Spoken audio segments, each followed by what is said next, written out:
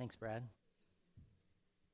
Well, you are all pretty used to having a single scripture that somebody up here reads, or it's on the screen or something like that. I'm going to do a little something different today. I'm going to take a whole chapter. And some of you just breathed in and went, oh boy. Game starts at 3. Matthew chapter 8. So if you have your Bible or your phone or something, take that out, because we're gonna do kind of a big picture view of Matthew chapter 8 and the different things that happen there. So grab that, hang on to it for a minute. We'll get to it in a second.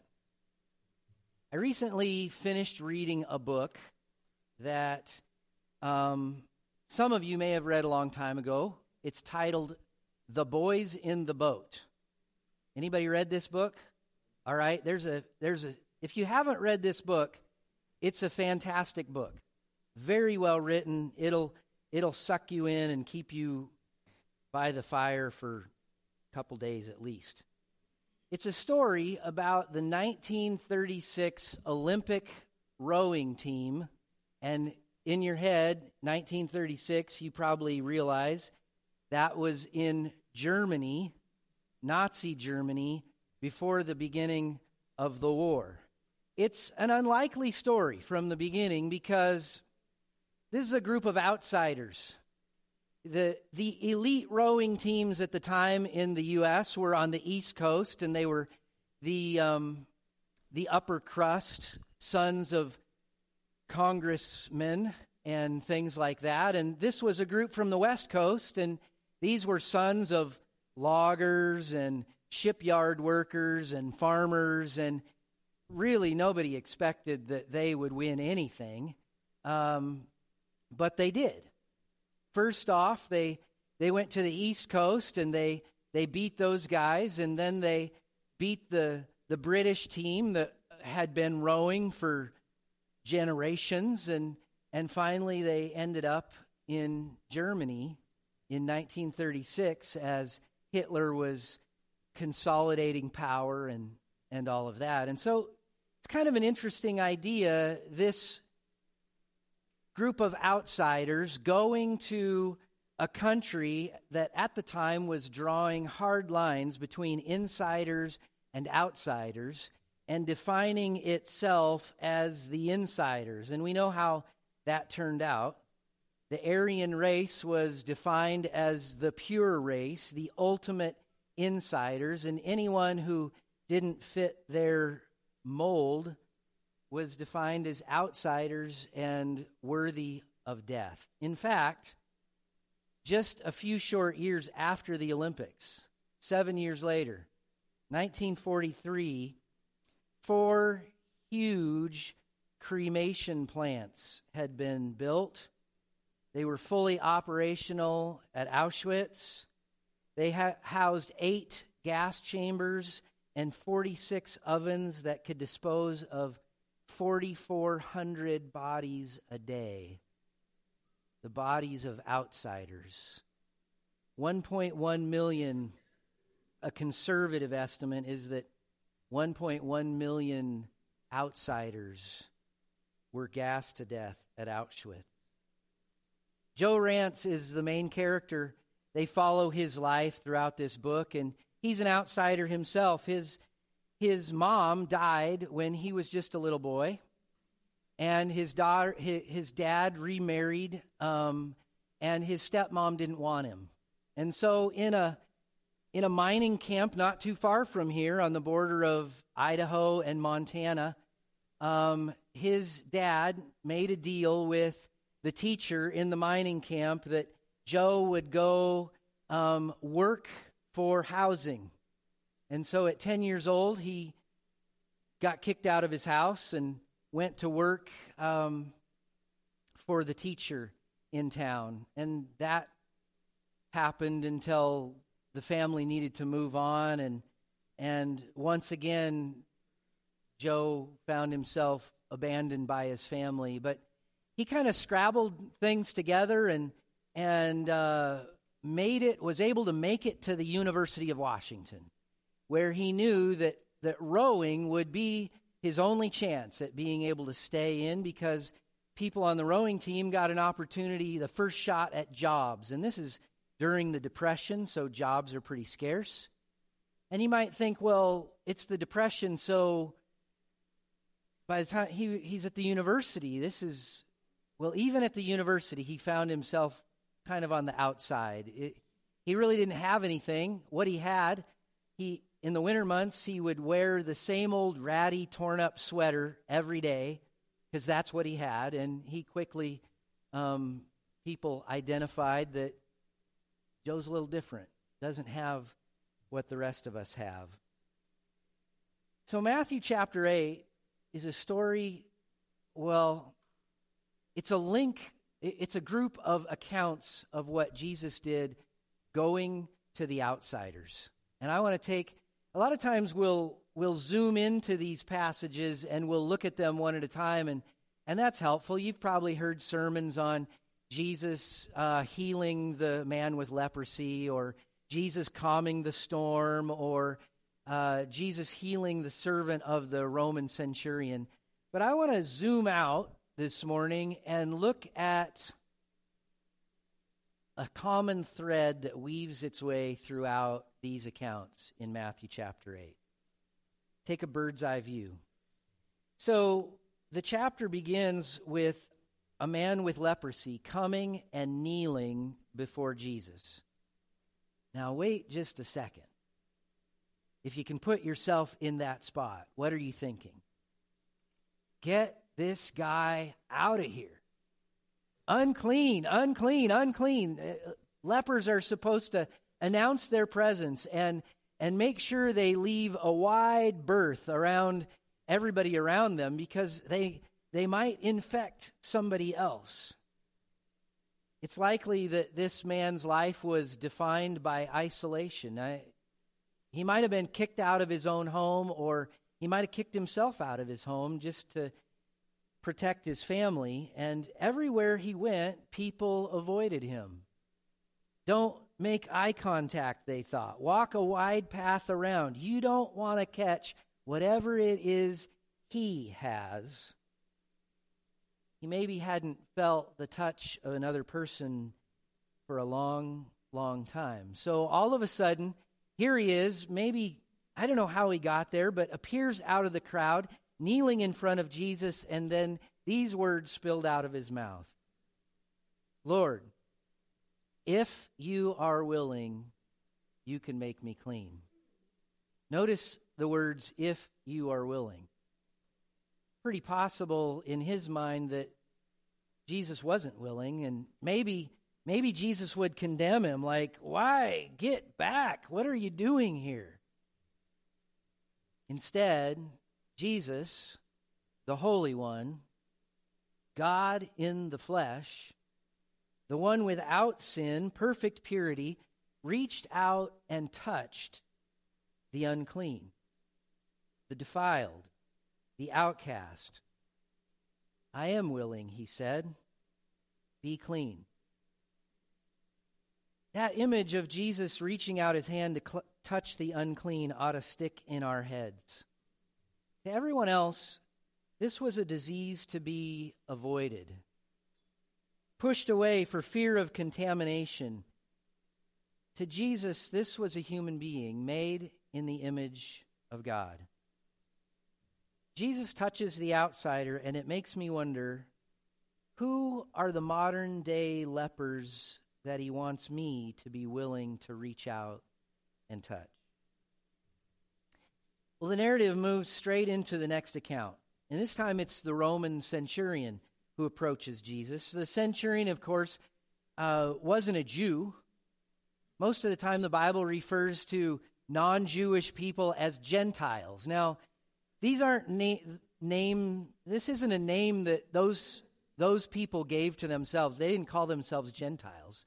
This just meant not Jewish, not one of us, outsider. And so that's what this Roman centurion was, an outsider. When we lived in China, wherever we went, we stuck out. It was impossible to miss the different features that we have, and believe it or not, taller than many of the people. You might not guess that, but it was kind of funny to watch. People would be riding their scooters down the road and turn and look and keep driving, and you're like, whoa, hey, look ahead. But little kids didn't have the filters that maybe the older people had, and they would point at us and say a phrase, Wageren, Wageren, Wageren. It just means foreigner, foreigner, foreigner. And that gets a little annoying after a while. And a lot of times when people are shouting that at you, it feels like outsider, outsider, outsider.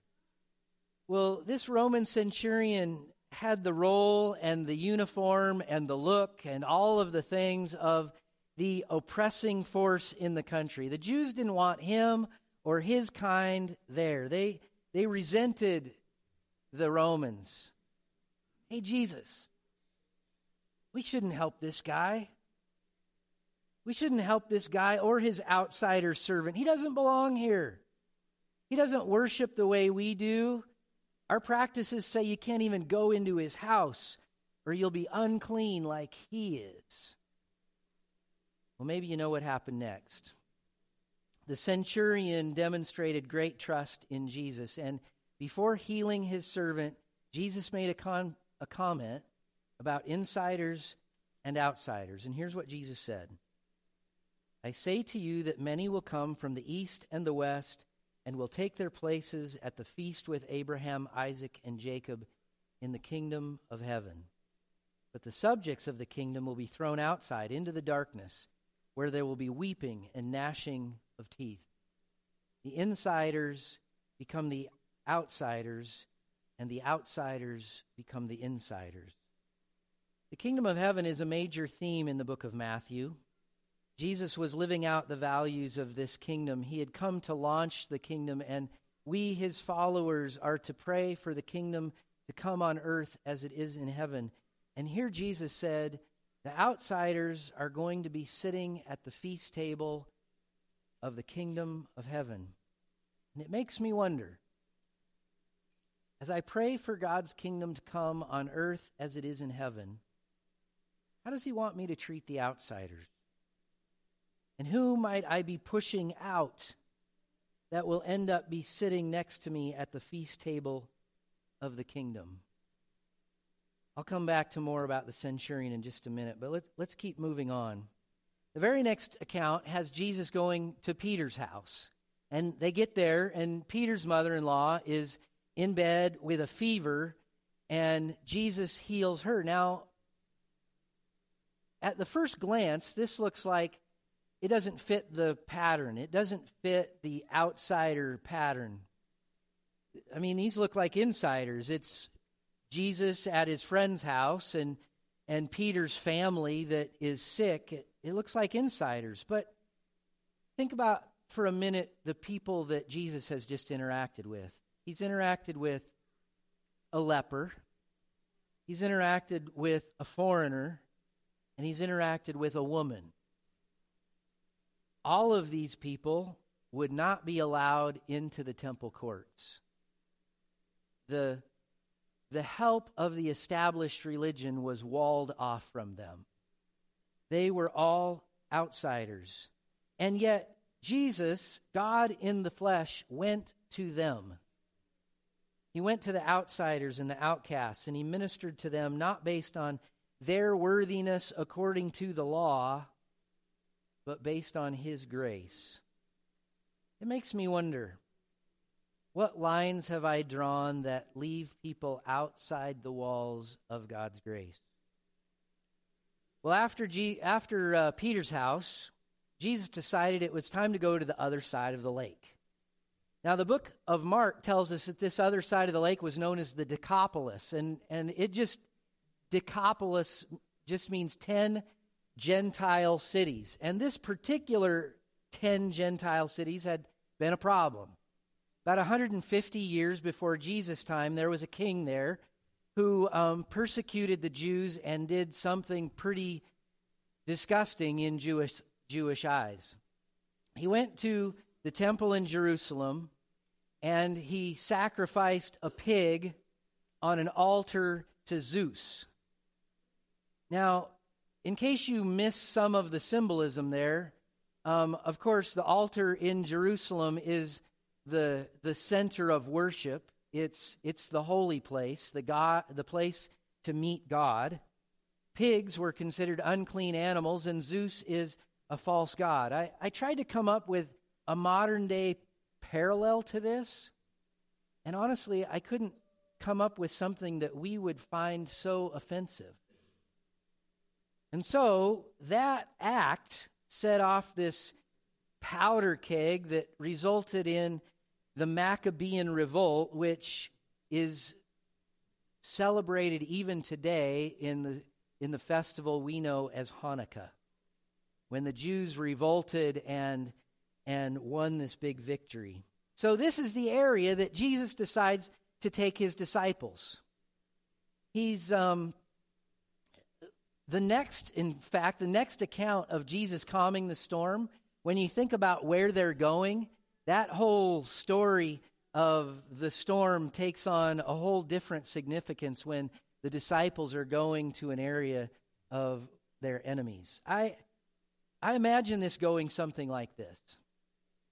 The disciples are packing up their gear, getting ready for this trip, and Peter comes in from the garage and says, "Hey, Jesus, I'm getting ready. I'm getting my stuff ready, and I'm just wondering, can you tell me where we're going? Because I'm trying to decide what to pack." And Jesus said, "Oh, yeah, we're going to the area of the Gadarenes." All the disciples stop for a second and look at Jesus. Peter kind of winces, says, area of the Gadarenes. Man, I know that I said that I would go wherever Jesus went and I'd follow him wherever he went, but this is kind of far out there. All right. And he goes, so this story strikes me as kind of the opposite of the story of Jonah. In case you don't remember all of the details of the story of Jonah, God tells Jonah to go to Nineveh to preach repentance to his enemies. And Jonah is like, "Oh, brother, I know God is going to be gracious to those people, and I really don't want them to repent and be forgiven. And so I'm going to jump on a boat going in the opposite direction." A storm blows up. The crew of the ship says, "We got to figure out who the problem is." Jonah says, "Yeah, it's me." They grab Jonah, throw him in the ocean, and the storm calms. Now, here's the disciples in the boat. They don't go the opposite direction because, Jesus has kind of pointed them in that direction. But a storm blows up, and I imagine them saying, "Oh, hey, Jesus, bummer, bad weather, got to turn around." But instead of throwing the disciples overboard, Jesus stands and he rebukes the wind and the waves. The storm calms. And my guess is it was more than just the physical storm that Jesus dealt with right there. It was the storm of the fear of the disciples heading to the territory of their enemies. Those are exactly the kinds of places that Jesus likes to show up. He likes to show up in places we have decided are lost causes. I mean, he took the disciples to Samaria, another place that was their enemies. He takes the disciples here to the Decapolis. He likes to show up in places we would like to avoid because we don't want to deal with those people. There he is, annoyingly offering grace, stubbornly extending an invitation to the kingdom of heaven when we may have declared, I don't know, those people are probably beyond help. Here's what happens. Jesus and his disciples arrive, and Jesus immediately delivers from bondage two people who were certainly beyond help. Two guys who were possessed by demons, and Jesus frees them. They were so violent, it says, that no one could pass that way. Here's a little interesting side note. If we were to zoom into this passage, it'd be interesting to point out that the town people come out and they see these two guys that are now not crazy and not violent, but they also see their livelihood, the pigs that ran off the cliff. And they're like, Jesus, I don't know about you messing with our income here. I don't know about you messing with our economy. We'd rather you just go away. Because, I get you set these two people free, but that kind of cost us something. How about you go back across the other side of the lake? And so Jesus does. Jesus' miracles are a pointer to the way that Jesus wants the world to be. They are pointers to the kingdom of heaven. Jesus did these things, and then he said, whoever believes in me will do the works I do, and even greater. It makes me wonder, where does Jesus want to go that would cause me to wince? Is Jesus at work in any territories that belong to my enemies? Am I willing to go through a storm to go there with him and let him annoyingly offer grace and forgiveness to people? I have to confess that I prefer to put myself in the place of the outsiders in these accounts. It's nicer to be an outsider here. I like the idea of Jesus coming along and touching my friends who are sick. This would have been a nicer sermon if I talked about how Jesus came to me when I was an outsider. It's more difficult to put myself in the place of the insider and imagine Jesus touching and healing people that I'm not sure I like that much. When Jesus touches someone who my crowd has labeled unclean, that's kind of difficult. When Jesus heals the servant of one who my crowd has labeled the enemy, it makes me a little bit uncomfortable. When Jesus loads me up and says, let's go over there and take grace to an area that belongs to your enemies, I don't know, that kind of causes a storm. And I say, Jesus, bummer, bad weather. Let's turn back. But even as an insider, there is grace for us. I said I'd come back to the Roman centurion, so here it is. With the Roman centurion, we kind of preach those stories in a certain predictable formula. And I have to admit that I've preached this formula before. Here's the formula. Point number one, the Gentile centurion was an amazing man. Point number two, he had such great faith. Point number three, be like this Gentile centurion. But that isn't the gospel message. Matthew's message is not what an incredible Gentile, but what an incredible Jesus. Yeah, Jesus commented on his faith, but it wasn't the quantity of his faith that he had more than everybody else, but it was the one in whom he placed his faith. The difference is this. In the first formula, you leave here believing that it's up to you. Whoever would be helped by Jesus must be great, like this centurion, and have more faith than everybody else. But in the gospel, you leave here believing that Jesus is great enough that whoever would come to him humbly, trusting not in their own power, but in his, will find help.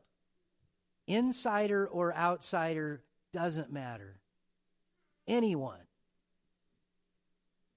When we really get the gospel message that salvation isn't reliant on our greatness, but on God's greatness, we can look at situations and we can look at people and we can look at systems that are broken and appear beyond hope, and we can see a reason for hope.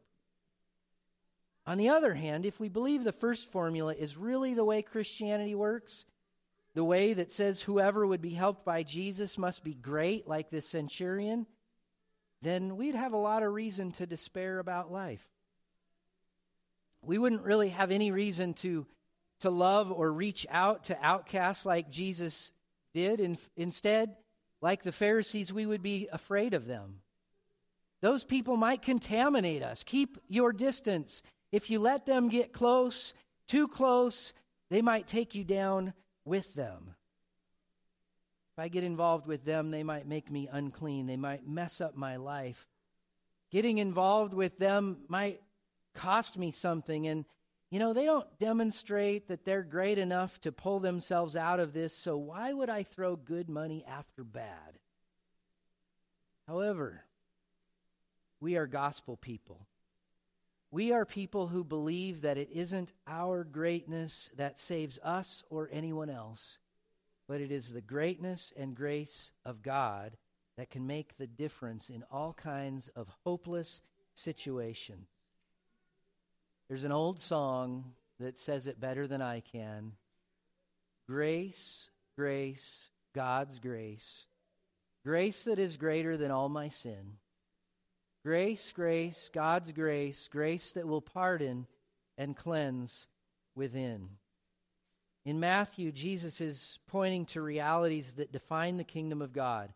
His actions created a picture for us of a kingdom where sickness is healed, where outsiders aren't beyond God's grace, where his people are willing to reach out and touch modern-day lepers, where situations and storms that look impossible are not beyond hope. We are kingdom people. I love it. Jesus never intended for the kingdom to only be some sweet day when this life is over. Instead, he taught us to pray and live. May your kingdom come. May your will be done on earth as it is in heaven. And he also said, let the little children come unto me. We're going to sing a song that declares the goodness and the reality of his kingdom. So would you stand and let's sing.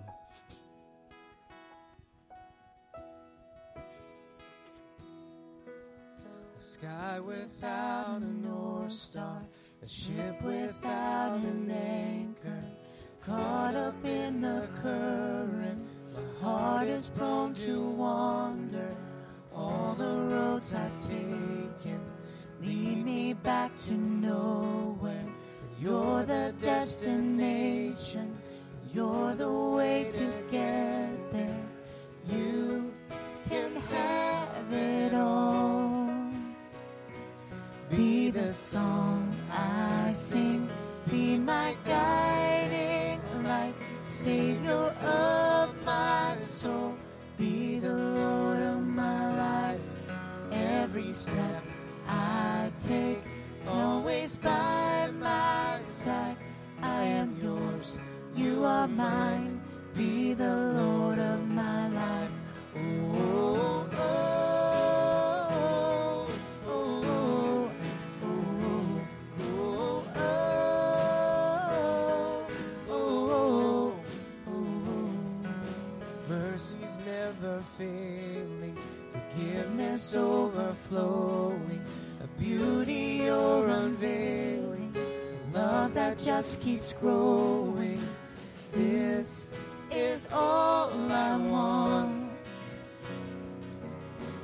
I surrender all. Be the song I sing. Be my guiding light. Savior of my soul. Be the Lord of my life. Every step I take, always by my side. I am yours, you are mine. Be the Lord of my life. Oh, oh, oh, oh, oh, oh, oh, oh.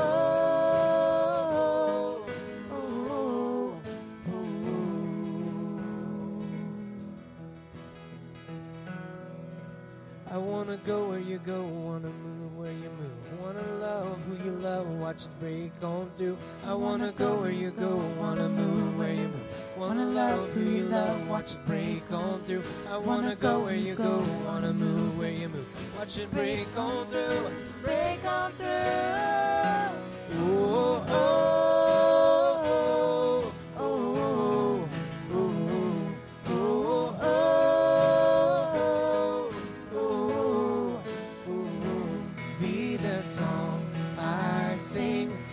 My guiding light, Savior of my soul, be the Lord of my life.